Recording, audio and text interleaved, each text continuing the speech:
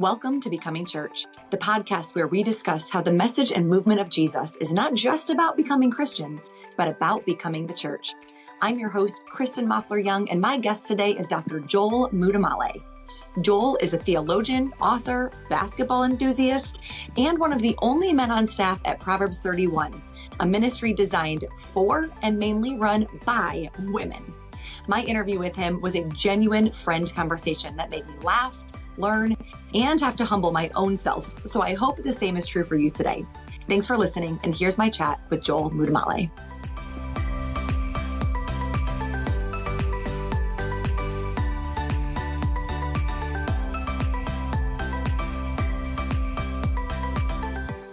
All right, Joel Muddamalle, welcome to the Becoming Church podcast. How are you today? I'm doing well, Kristen. How are you? I'm good.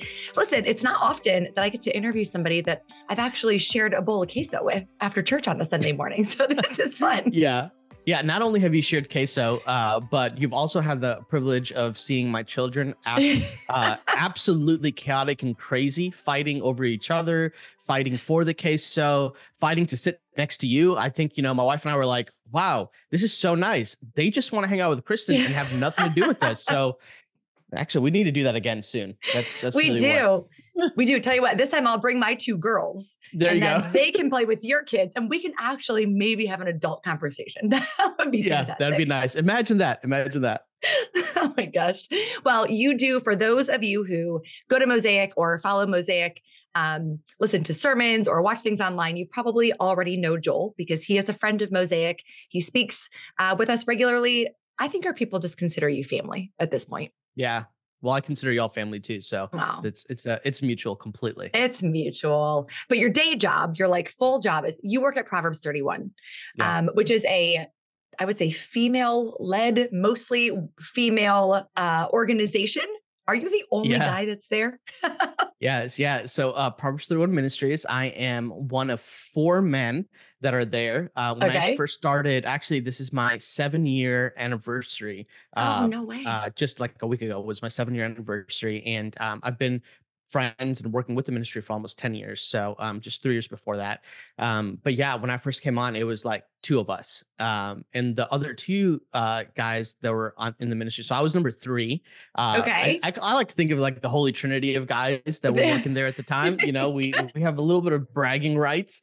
But the other 2 guys were, this is kind of funny, but they were on the IT team. So they were like technology team members, and when I first walked in, if y'all don't know, like I'm Indian, like my parents are from India, immigrated, so when I first walked in, I think some people just kind of expected like the Indian guy would be on the IT team. Oh my gosh. And so and I was not, like I am not, and every now and then people are like, hey Joel, can you help me with this? And I'll be like, is it because I'm Indian? And they get so panicked and I'm like, I'm joking, I'm kidding, it is a joke. But I honestly, you're like, but also no, I can't, I don't know how to do that. Honestly, I honestly, I can't now. You got a question about the hypostatic union of Christ? We could have a fun conversation about that. But how to get your Zoom recording to work? Nah, fam. I'm not going to be able to really help with that. We won't tell people how many times it took us to get this podcast started. So clearly neither of us are technical wizards over here. Exactly. So I want to know, Joel, something that you have learned about women in your 7 years of being surrounded by them and working with women. What's something that you've learned? Oh my gosh. Where do I start? I think one day there's gonna have to be a book about this. I think one of the things that I've found is, and this is a generalization, so I understand that, but in terms of just a general observation that I've made is the ability to truly connect in a way that doesn't require activity. Like y'all can just sit down and get into it, And I think for men, at least for me, I struggle with that. I kind of need some launching pad into conversation. Are we talking about basketball? Are we talking about fantasy football? Are we like, what are we going to do something together? Like, what is the activity that we're going to do that is the entryway into the proximity of intimacy and relationship and all of that? And I've just marveled at just this team that I'm around, that when we have new staff members come in, they can just like sit down at lunch and it's like, they're in, they're connected. And the other thing is y'all are funny, man. Like there's just like fun there's fun inside women jokes that are happening all the time. Yep. The Amazon link sharing, I think that's like the new thing is like everybody's kind of like who can outdo the other person with their new Amazon clothing find, which I think is Oh, hilarious. Yeah. okay. Yeah. It's like forget Lululemon and Gucci and all this other stuff. It's like I got this on Amazon and this was my Amazon link. And I was like, oh, that's cool. I'm still trying to rock my Nikes. Yeah. So if you find Trying to rock your Jordans, Nikes. I was I'm going to trying to. say, my friend, you have so many pairs. And then the third thing, so that's I'll go three things. So then the third thing would Yes. just be because my role is biblical and theological, is I just what I've learned is just your unique way, women's unique way to think about the text. You ask questions, you think about the Bible, you're exploring the whys and what's or that are happening in the text in a way that kind of my brain doesn't work that way, you know? And so oftentimes I'm sitting at a table just like thinking, literally, I'll say, wow, I've never thought about it that way, you know? Oh, that is Um, cool. yeah. And so I would directly attribute that to just the unique way that God has wired women as the counterpart for humanity, you know, for men. So Yeah, I think it's important, which is a that's wild cool. thought. It's a wild thought to think that without women in the context of teaching and ministry and exploring the Bible, there's half, if you just think about it, there's Yeah. half of a perspective that's missing. You know, so Yeah. imagine living your entire life with only having half a worldview, or only having half of your body, or only having half of, you know, a slice of pizza. Like that's painful. Yeah. Like Yes. why only have half of a slice? You could like, you know, I'm being a little funny here, but I think the principle plays out in a profound way. Yeah. Well, that's beautiful. And I thank you for sharing that. I could go on a whole separate tangent, which we will not do, but I do want to direct people to, I will link up. You've got some really fantastic things. You and I have dialogued about women in ministry and women in leadership and pastors and teaching and all of that stuff. We Yeah. aren't going to get into it today, maybe one day, but I will link a lot of it up in the show notes. So if that's something that as you're listening, you're like, oh my gosh, I've never thought of this, or I can't believe I'm hearing a man talk about, you know, the woman's perspective, especially when it comes to understanding the Bible, I'm going to direct you to the show notes and lots of goodness from Joel. So always appreciate your perspective on that. I do know there is one woman that's influenced you greatly, and I'm going to tell you why. I have a particular specific thing in mind here. So your wife, Brittany, Mhm. she's a fantastic follow on Instagram. She is at Almost Indian Wife. And she's Yes. very clever when it comes to like reels and using trends to connect to her audience and all the things, right?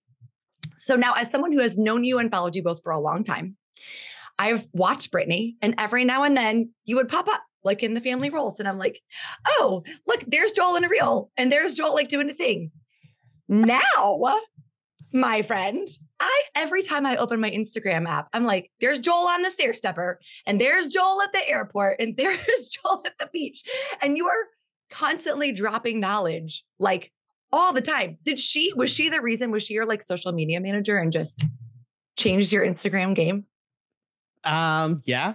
Yeah, I would say so. I would say so. Yeah. You know, Chris, I'm an academic at heart. I'm a 3 on the Enneagram, so I really care about Same. like, you know, achievement and precision, like all this stuff. And so when it comes to social media, for me, it's a little challenging because I'm like, I want to present like the best, like I want to really get this thing right, you know? And Yeah. I think there's a goodness to it. And Britt one day was just like, babe, nobody really cares. Like nobody really cares about like you tied up in a bow and crossing all the T's and dotting all, like people just want to know the Yeah. real you. Like Yeah. what, you know?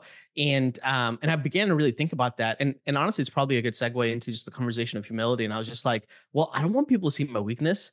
I don't want people to hear me out of breath on a stair stepper because they realize how out of shape I am. Like, Yeah. you know, and what if people get annoyed with that? And she was just like, but what if not? Like, what if it's helpful for them to see another human being that is struggling to do 5 minutes on a stair stepper because it's hard for them? You know, like what Yeah. if like, and I was like, yeah, like what if? And why is it that I've got this deep rooted sense of perfection that's in my heart that I Mhm. want everybody to see me in a certain way or look at me or believe something about me versus just the honest truth of who I am, you know? And this Yeah. is where I am in my journey. This is the process of sanctification. Like this is what it means to regain my true humanity. And I'm just going to be honest about my weaknesses and my frailty. And I'm going to be honest about things that I don't know. And I'm going to be honest with people about, like, for instance, right now I'm working through the Bible in a year. Okay. I had this whole thought, right? I was like, hey, I'm going to, for the first time ever, I'm going to do this chronological Bible in a year plan. And before I invite people to join me, I've got to do it by myself first because I've never done this before. So like, Oh, I I don't love want to be that. a guide, I don't want to be a guide Right. who's like, and then like Brett was like, well, why? Like, Yeah. why not just Yeah. like invite a bunch of people with you Right. as you do it for the first Yeah. time? They can do it with you and I was like, oh, All yeah, right. yeah, like why not? I And don't have to be an expert on everything before I share it with other people. Yeah. Exactly. And Kristen, we've had over 3,500 people join this Oh, thing, wow. and it's Yeah. unbelievable. And it's been a truly humbling process for me to just recognize that what people I think deeply want is Hmm. connection and relatability. Yeah. And often what we in terms of leadership or just even as individuals, what we want to give people is perfection and like an image Mm-hmm. of what this Uh-huh. looks like. Those things work like directly opposed to each other. So yeah, you'll see some stair stepping. I've got a real action that's going to go, I think probably tomorrow, on failure, and it's me shooting hoops and missing a bunch of jump shots, and just talking Awesome. about like, talking about like the reality of failure. Like there's not a single one of us that can live in the absence of failure. So why in the world do we live a maddening reality of trying to like be faultless without any failure? It Yeah. just doesn't make sense.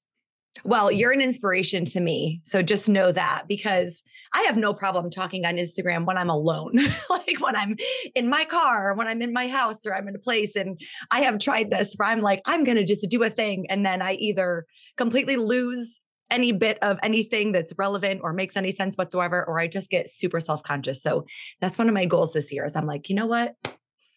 I'm going to do Instagram and I'm going to talk to people, even if other people are watching me. And it's okay if I look like a goober. It's all right. If it helps one person, then doesn't matter. I have had a couple people on the stair, like I try to like find a stairmaster by myself, like in a corner, Yeah. and there have been a couple times that like I've started by myself and people will like, and there's kind of this unsaid rule that you always try to leave a gap in between. Like you're not trying to go right next to Sure. somebody if you don't know them, Yeah. Yeah. and this one time, this gal like just I don't know what it was. Maybe that was like her very specific stairmaster she always used, but Oh, she no. like right next to me, and I'm like halfway in and I started my video and she like she came up and I could feel her eyeballs in my neck as I'm doing this thing and get done. And She's then she like, like what asked are me, you doing? well, she was like, are you like, what were you doing? I was like, oh gosh. Okay. Let me try to explain this. And so, Uh-huh. yeah, You're like, all you right, know, Lord, divine moments while I'm up yeah, here puffing it yeah, on the stairs ever. yeah. Well, I look like an absolute mess and a wreck. Yeah. uh, well, let's talk about your book. You have a book coming out called The Hidden Peace: Finding Security, Strength, and Confidence Through Humility. I want to know, what did you see happening in the world that told you this was a book that was needed? Um, yeah, I think I saw and I am seeing a lot of exhaustion, a lot of Mm, fearfulness, hmm. a lot of anxiety, Hmm. um, a lot of hustle. Like everybody's hustling, Yeah. everybody's grinding. And at the end of it, what most people are really wanting is peace. Like what they want is shalom. What they want is the world rightly ordered. What Hmm. they're wanting is for their insides to have a type of fruitfulness that comes outside of them, you Yeah. know? And I think, kind of my thesis on this or like my observation has just been, well, if I can just work harder, if I can get more money, if I can have more influence, if my Instagram could grow to 100,000, if my, videos had these types of likes, like if I put in whatever is your value proposition, that will equal peace, Hmm. And it's just not the case. Like, Yeah. there's this rapper who once said, the more money, the more problems. Uh-huh. And it's like, I kind of have that same basic proverbial principle about everything else. Like Yeah. the more Instagram followers, the more comments and critics that you have, And trolls. uh, Yeah. and trolls, Yes. the more money you have, the more temptation there is to find satisfaction and security in fleeting things, Hmm. all of it, like the larger your family is, the more chaotic it is every day, because every day a new child is getting hurt or sick Right. or, having an emotional crisis. And you're thinking, well, I thought if I just had the picture perfect family and it's just like, there is no such thing. And at the end of it, you don't find peace. You're finding more chaos and more Yeah. dysfunction and more frustration. And there's more fear that's creeping into your heart. And it's this vicious cycle that just keeps going through. And as I Hmm. was just studying and reading the Bible and just working through my own life and my own journey, as a child of an immigrant family, my mom and dad, immigrated to the States in their 20s. I grew up in Chicago, like Hmm. literally one of the only Indian kids in a primarily Black neighborhood. And so there, I mean, just like who am I? Where do I belong? How do I fit in? And trying to do all of the things just Yeah. aggressively to try to find my place and to find peace. At the end of it, like it just wasn't there. Even my academic journey, doing an undergrad and then an MDiv and a THM and a PhD, and thinking if I can just get these numbers, these little letters in front of my name or after my Yeah. name, that's going to give me the sense of security. And at the end of it, Chris, at the end of my PhD journey, I was like, I'm dumb. like I don't. What? I'm like, there's so much I don't know. Like, truly, at the end of it, Okay. you get done with a PhD, and anybody who gets done with a PhD and thinks I am the gift to God's creation, like, I honestly, I don't want to read any of your books, and I don't Oh want to my probably be gosh. around you. Yeah. Like, because at the end of it, you realize, like, you're trying to write on such tiny little spot of like the world of research, and in that, you're getting just ripped apart Yeah. day in Yeah. and day out on what you don't know. Your German isn't good enough. Your Hebrew isn't good enough. Your Greek's not good enough. Like, you didn't understand this cultural setting in the Second Temple Judaism. Like, you go through all this stuff. And Wow. so even that, I'm like, oh, if I can just get a PhD, people call me Dr. Joel, like, great. I've arrived. And now I'm just kind of like, yeah, that's not true. That's so not true. But there is something that the Bible invites us to, that Jesus Yeah. himself invites us to, that actually will produce peace for us. And that is the most unexpected thing. People are turned off by it, but it's the paradoxical nature of the kingdom of God. It's Hmm. it's what's down is up and what's up is down, and it's the gift of humility. Yeah. And you're like, people are like, whoa, this uh, what? Like, I'm trying to get peace. I'm trying to get wholeness. I'm trying to get health. I'm trying to deal with my fear and my anxiety. And you're suggesting humility Humility. is the Yeah. way, they're like, Hmm. show me the exit sign. And I just want you to like hold and pause for a second with me and just consider this, that Jesus invites us to his life. And he says, let's do this exchange of yokes. And he says, take on my yoke because Hmm. I am gentle and humble, and you will find rest. Rest. That Yeah. that word rest is nothing less than peace. It's shalom. Hmm. You will find true joy, true satisfaction. And yeah, and so I think that has been the journey of what I was seeing in the world to why I wanted to write this. It's not the book that I wanted to write. Like I didn't want I literally I had three ideas Okay. when we went to the team, and I was like, and I like actually downplayed this one the worst. I was like, this was actually my idea to make the other two look great, you know? Right. And it was kind of overwhelming. It's like, wow, no, like I think God really wants his family to take on the clothing and the life of Christ. Mhm. And if we say we love Jesus and we want to be like Jesus, then that really is a call to live the life, the humility way of Jesus. Yeah. Well, even just flipping through it, I could tell that it was a needed and that it was going to be a good book because it hurt my feelings, honestly, especially in part two. Thanks. Leave that on But the Amazon review. yes, the whole idea Great of book, hurt my hurt feelings. my feelings, which is a good sign. But part two is called Fighting to Make My Way Work. And I was like, Yeah. oh, dang, I don't want to read this. And so you've got statements in there, right? Like, I can't keep it all together. I have to win at all costs. I'm not sure I've got what it takes. My heart tells me so. I was like, right, these are all things that I would, statements I would make, which is why it hurts my feelings.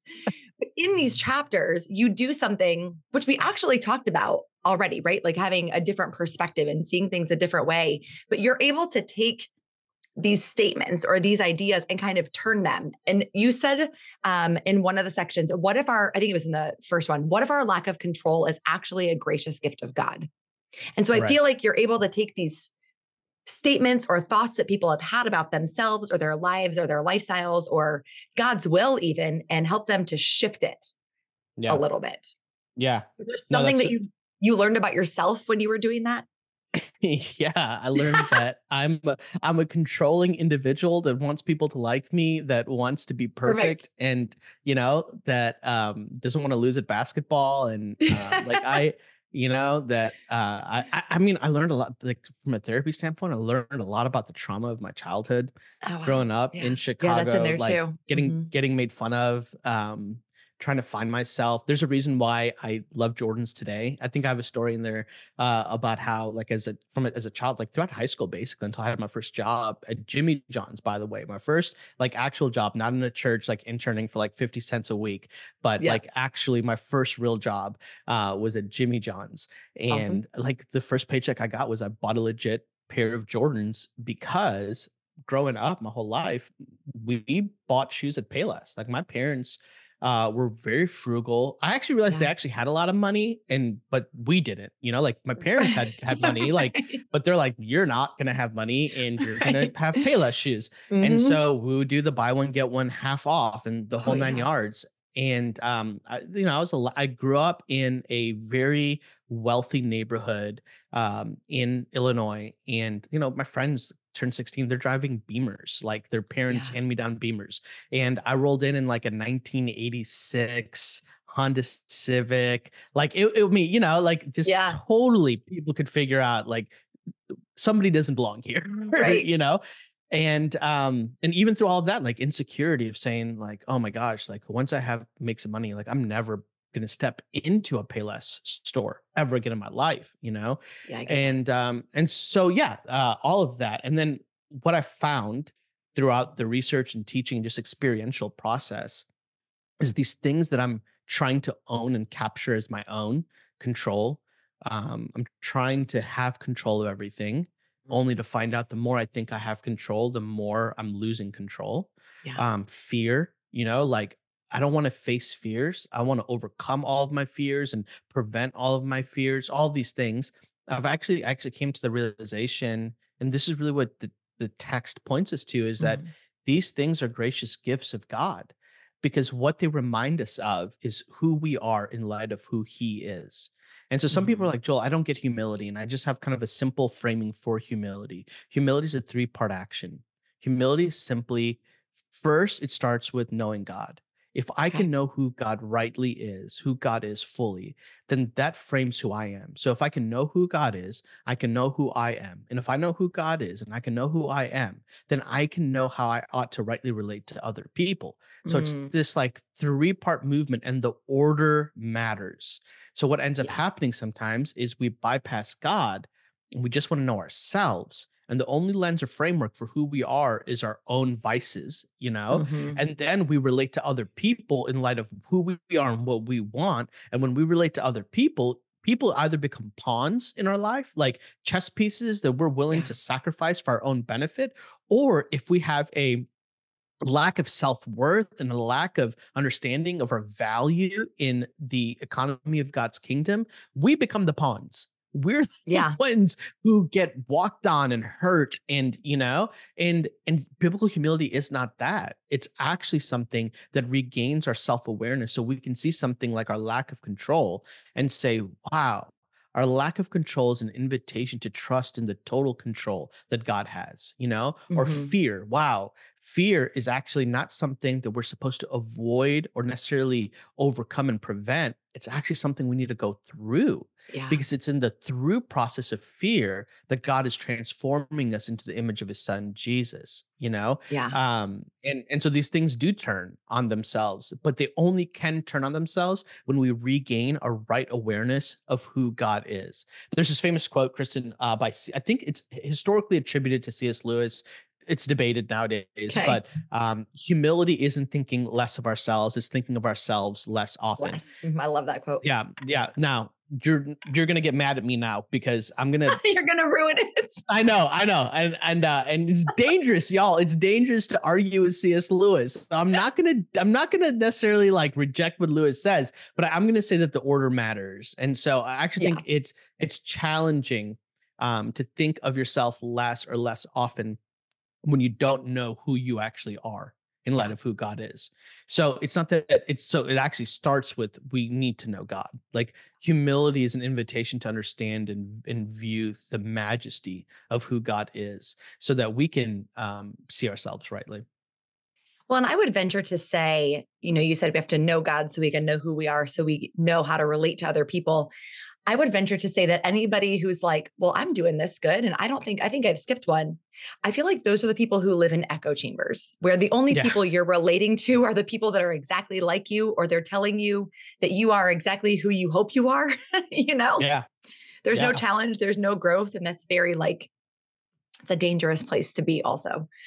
Yeah, I'll give you a great example of somebody Yeah. like that. A couple people that in my life are people who think that LeBron James is the greatest basketball player of all time. I mean, I'll tell you that right away. Like, why is Joel, who thinks Michael Jordan is the great, and doesn't think, I know it, I'm confident of this Uh-huh. truth, that Michael Jordan is the greatest of all time. Why do I have good friends who believe the opposite? It's a humility thing. It's good for me to hear their whack and wild, like, Yes. manipulation of data to try to prove to me that, but it So gives me a you can different be all the perspective. more It helps me confident think. in what you know So, is true. yeah. Yeah. This actually might be hidden pride, not humility, but no, to your point of, like, yeah, it's good to have people around us, and it requires Yeah. humility to be able to sit in a conversation and to sit in a situation, sit in a church, to Yeah. sit underneath leadership, to sit in vocationally at your Yeah. work, Yeah. and to have to work with other people. And you're like, wow, I really dislike them. Like, I would not hang out with them in real life, but there's something good here Yeah. if I can make it through the uncomfortableness of what I don't like. And what is the gift that we need in order to make it through that uncomfortableness? It's humility. Because Yeah. if we can have humility, we can actually glean what is good without Mhm. having to expose ourselves to all the danger of all the bad stuff. Yeah. Well, I think it's humility of knowing not only what we don't like, but also being able to enter into what we don't understand or what we don't agree with even. I mean, that's one of the things that we're really trying to do at Mosaic is we keep talking about, we're creating a table where people who wouldn't sit together outside of Mosaic can come into Mosaic and sit together and have conversations. And I mean, you and I don't align 100% on everything that we believe, Yeah. but we are good friends and we can have these conversations. And when we do have these conversations, it helps me to think and it helps me to process and dig in more. And so I think I think pride and humility go together in more ways than people probably just like on the surface would Hmm. think. You know, pride Yeah. is not just about like, I think people often go, oh, well, somebody that's prideful is somebody who's worried about what they look like all the time. Well, pride can also be somebody who thinks that they know everything and is right all the time. Like I think there's a lot of different layers. There's a quote by Margaret Thatcher that says being powerful is being okay, I'm already messed this up. Being powerful is like being a lady. If you have to tell people that you aren't. And that's how I Yeah. think about humility, right? Yeah. It's like the Yeah. more people that are like, oh, I'm humble. I'm so humble. Like, I don't know that you are generally. Yeah. Yeah. So Yeah. what are some key things that people could identify in themselves, maybe that might be signs that they need to lean into humility a little bit? Yeah. I mean, here's one of them is, it's okay. So it feels like, what comes first, the chicken or the egg, Mm-hmm. And so you kind of need a little bit of like that. Uh, I do this thing called a cold plunge now, Kristen. This is so weird, but I do this thing called a No, cold I want plunge. to start it. Yes, I love it. My Okay. friend Levi Lusko got me onto it a couple of years ago, and now I'm obsessed. I got Brit into it, so we actually have like a whole cold plunge system in the garage now. It's amazing. But Amazing. something happens to you when you first get into this cold water. It's like, I think ours is set to like 40 degrees, 39. It goes between 39 to 40 degrees. It's very cold. Your body freaks out. Like, Uh-huh. your body literally goes into like fight, flight, or freak out. Like, get the heck Or out of literally here. freeze. You literally freeze. And so when that happens, you have choices to make here. And I Mhm. think there's a similar kind of connection to humility. Like, if you walk into a room and there's a bunch of people that are having a conversation, and you walk up to that conversation, and in your brain you're thinking, I'm God's gift to this conversation, whatever people are talking about is nothing compared to what I'm about to say. And you enter Yeah. the conversation, and all of a sudden you notice that the group of three that you joined dwindles to two, dwindles to one, and all of a sudden you're standing there by yourself, humility is probably what you need. You Yeah. know, like they're just very practical. Like if you find yourself in one-way monologues with people, like if you're just Mm-hmm. talking a lot and people are just kind of looking at you with a blank stare, it's like, like humility might be something that could help you in your life to move you from a one-way conversation with people, which is a monologue, to a two-way discussion with people, which is a dialogue. You know, so there's Yeah. some very practical things there. Some other things too is just like if you're living constantly frustrated, like if you're constantly thinking in your life, it's always their problem. Why do they Yeah. always do this? Why do they all like if your initial reaction to life is they did something and there's no ownership of the fact that, hey, the common denominator is actually you. like Right. like where I go, it feels like chaos and dysfunction follow. But my initial reaction is, what's wrong with them? What's Okay, wrong with everyone else? what's Yeah. wrong with them? Okay, so these are invitations to humility. So I think people probably need at this point, like, I need to know exactly what is the payoff for me for humility. And so here's what I would suggest that the Bible teaches and Okay. what you're gonna get in the book. The payoff for humility absolutely is peace, right? Like you're gonna get Hmm. peace, but the path to peace is actually self-awareness. It's self-awareness. Yeah. Humility gives you the gift of self-awareness. It helps you to see rightly, so you can do rightly. Humility gives you the gift of thinking rightly, so that you can kind of live your life in such a way that does provide peace internally and externally. What pride Hmm. does is pride actually hijacks our ability to be self-aware. It distorts our view and our interpretation of things. So pride tells us, hey, I'm going to help you think and live and be the clearest you've ever been. And along the way, all it's doing is creating more distortion in your life, you know? So pride is Hmm. like this. This is the imagery. Pride's like a guide, and it's telling you, hey, I want you to come up to this cliff with me. You're gonna have the most beautiful view. It's gonna be gorgeous. And you're like, yeah, like absolutely. This is a great guide. I'm going to the very top, you know? And see the beauty. And then Pride's like, hey, just pop your head over the cliff, you know, and see what it's like. It's even better with your head dangling over 1,000,000 feet underneath you. And you do that. And then Pride pushes you off of the freaking cliff. Uh-huh. Like, and you fall. And so it's like, look at the distortion. Yeah. Maybe momentarily there's beauty, maybe there's clarity in a moment, but that clarity is a clever disguise to actually distort truth and reality in order to push you off the cliff. What humility does is it regains our self-awareness. Humility is a guardrail for us so that we can actually journey up to the very top of the mountain. And there's a guardrail Hmm. that protects us from being pushed off, because we have a right awareness of who we are in light of who God is and what all of created order is, so that we can find ourselves in the perfect place to experience the beauty of creation without buying into the belief that we're the pinnacle of creation. Yeah. Yeah. Wow. That's good. That's good. I think humility is one of those things. I know for me personally, it's been an incredibly hard lesson to learn, and one that I have had to learn over and over again. Every time I'm like, I've got it. God's like, oh yeah, let me put you in another scenario.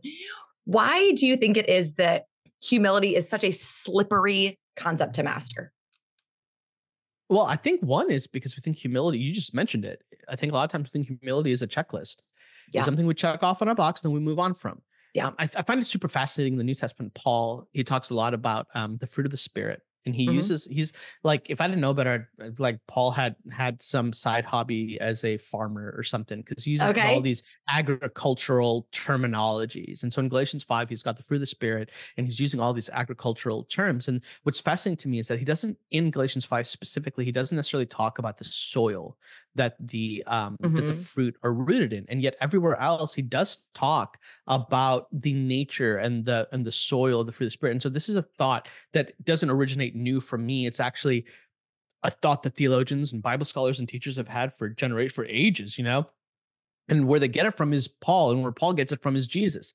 But the idea actually is that humility isn't a checkbox that we move on from. Humility is actually the soil that the Christian life is cultivated in. So what that means is, just like Mm. any good soil, we have to be constantly aware of what is going into the soil, because whatever goes into the soil is going to directly impact what comes out of the soil. And so if you have things like pride, hidden pride in your life, um, that go into the soil of humility, that corrupts humility in our lives, the fruit that comes out of the Christian life will be corrupted because the soil has been fragranced by these negative kind of corrupt things. But if you cultivate a life of humility, the soil of your life is humility, then all the fruit of the Spirit, love, joy, peace, patience, kindness, goodness, like you can go through all of them, right? The gifts of the Spirit that God gives us to be healthy participants of the family of God, like all these things, they're actually going to be fragranced by humility. And humility ends up becoming so vital because it helps us know where and when we ought to use the gifts of the Spirit that God gives us. It helps us to live empowered by the Spirit, to live out the fruit of the Spirit. And so humility isn't a checkbox that we move on from. It's the soil of the Christian life that we're rooted into. So what that requires of us is a constant return to questioning and looking at this soil that we have. Is it being corrupted? One of the things I think that is the most dangerous that corrupts the soil of humility is what I've referred to as hidden pride. Hidden pride is something so destructive and deceitful because it hides in the chambers of the human heart, and it presents itself as the fruit of the Spirit. So hidden pride is like, wait a minute, like I'm like doing all these things for the church, for my family, for my vocation, for my workplace. I'm being patient, I'm being kind. Like it presents itself as the fruit of the Spirit.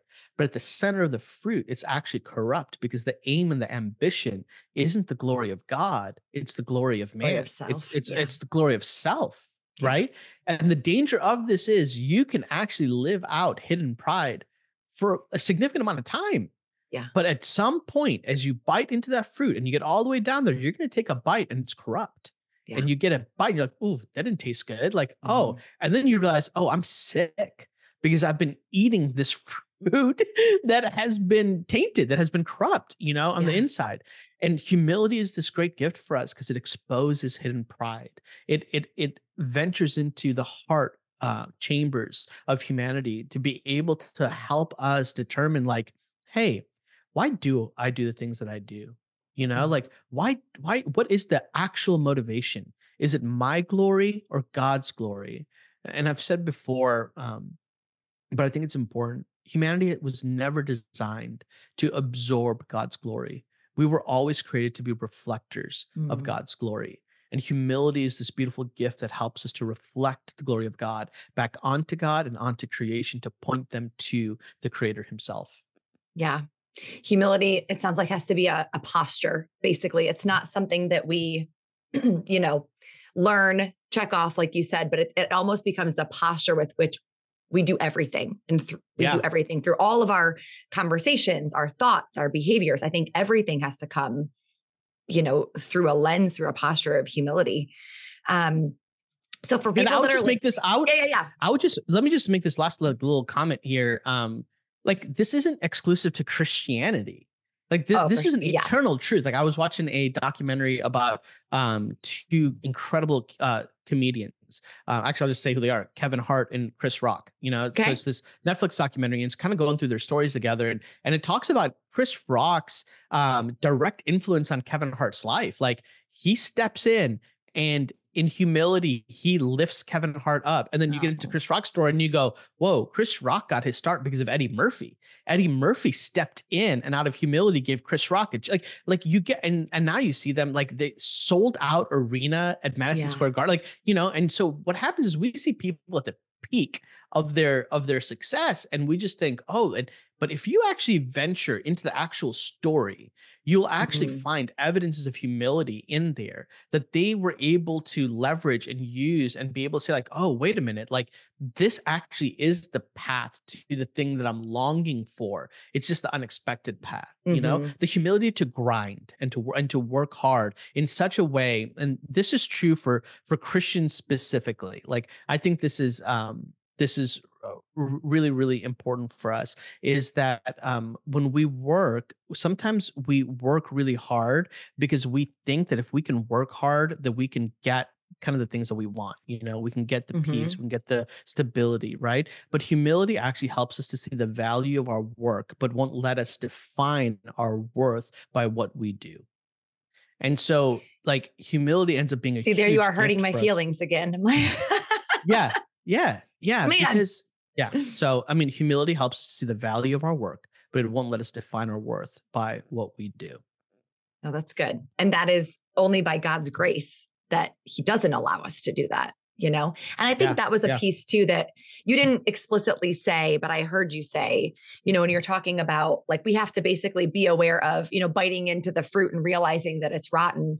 Well, that's where God's grace comes in. And I think sometimes I know for a fact, there are people that don't want to do self-awareness work because either pride is telling them like, hey, there's some ish under there that you don't want to uncover.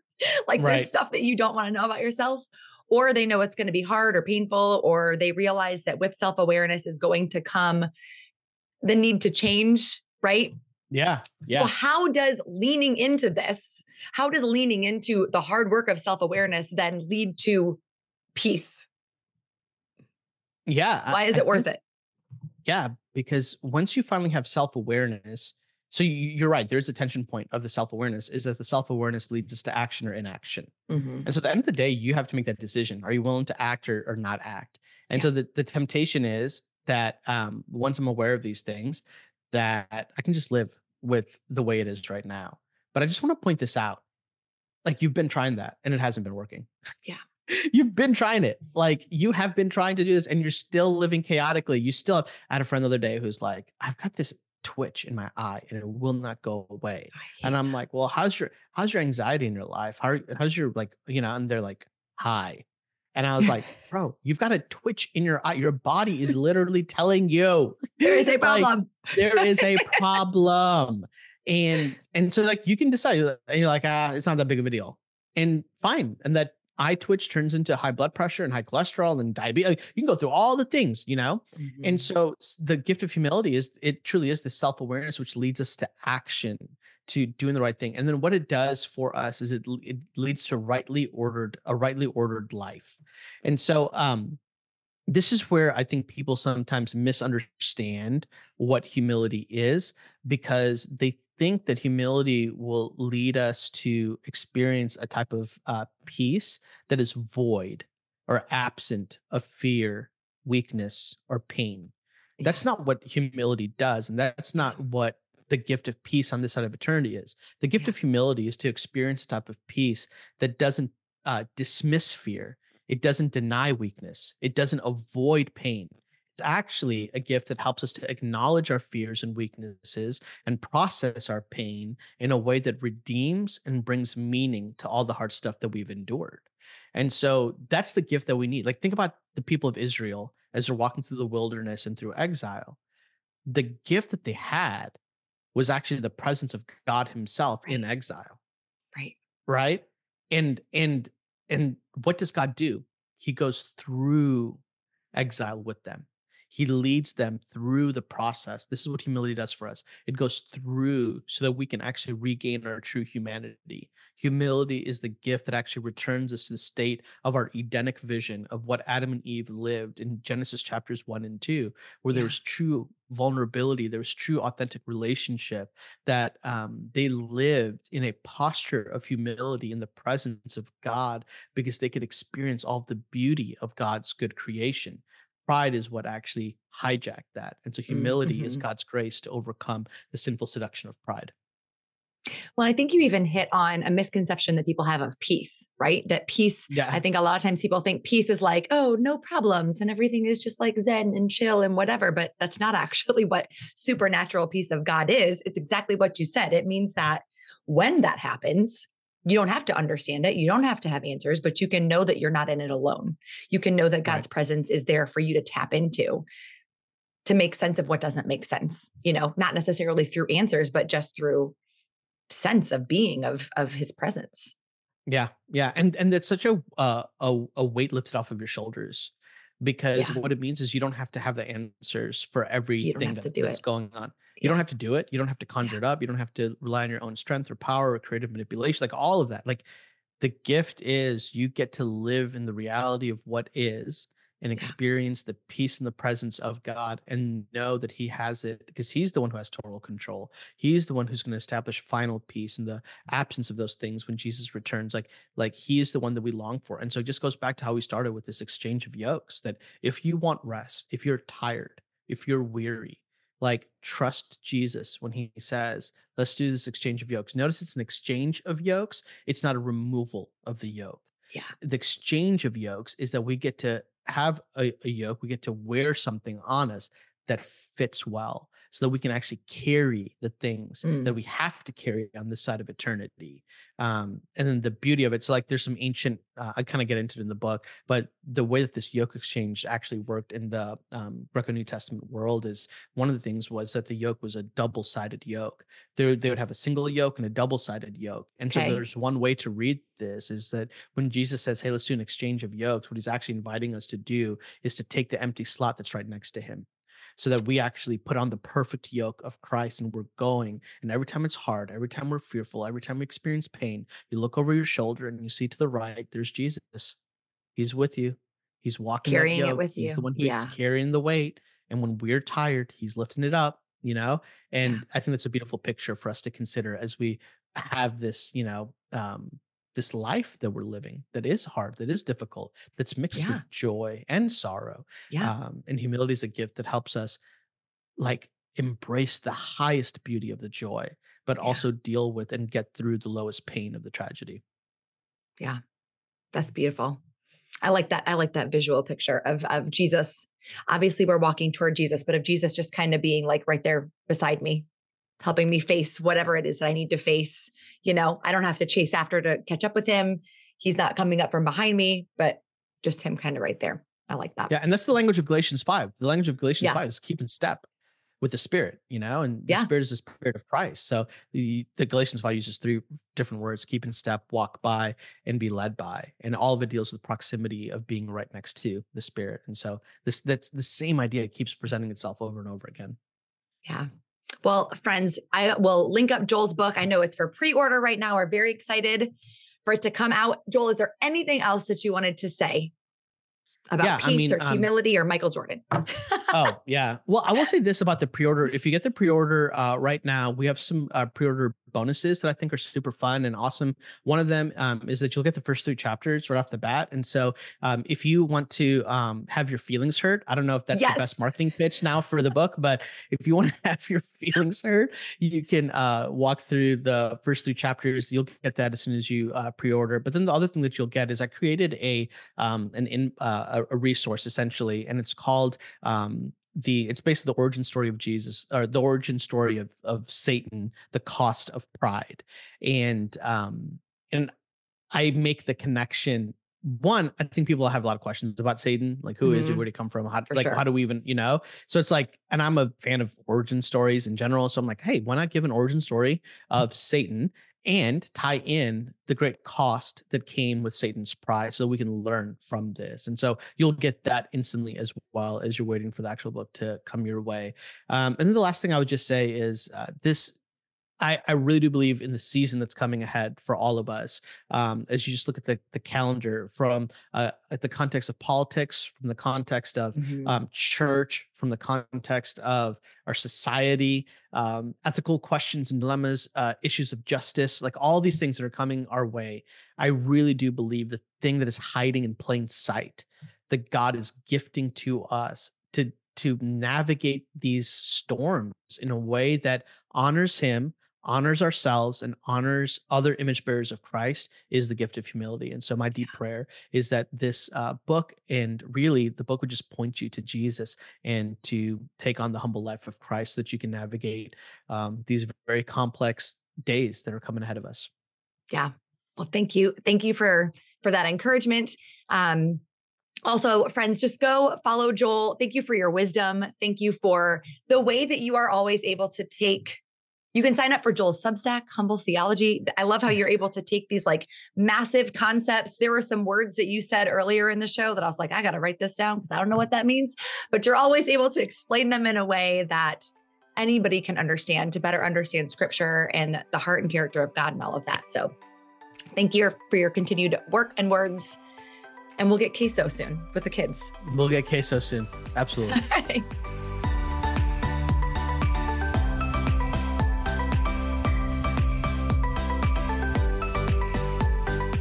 I've added the special pre-order link for Hidden Peace to the show notes, so be sure to scroll down to take advantage of the bonus gifts that you get for ordering now.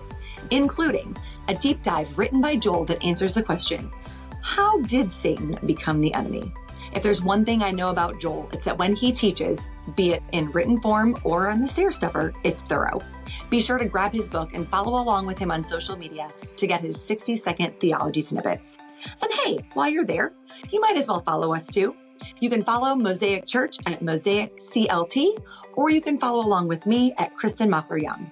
I've also linked up some other messages and resources on peace, control, and humility below, in case you want to dig more into any of those topics. If you're looking for even more, check out the resources page at mosaicchurch.tv or send us a message at becomingchurch.tv. Until next time, keep becoming the church to the people around you.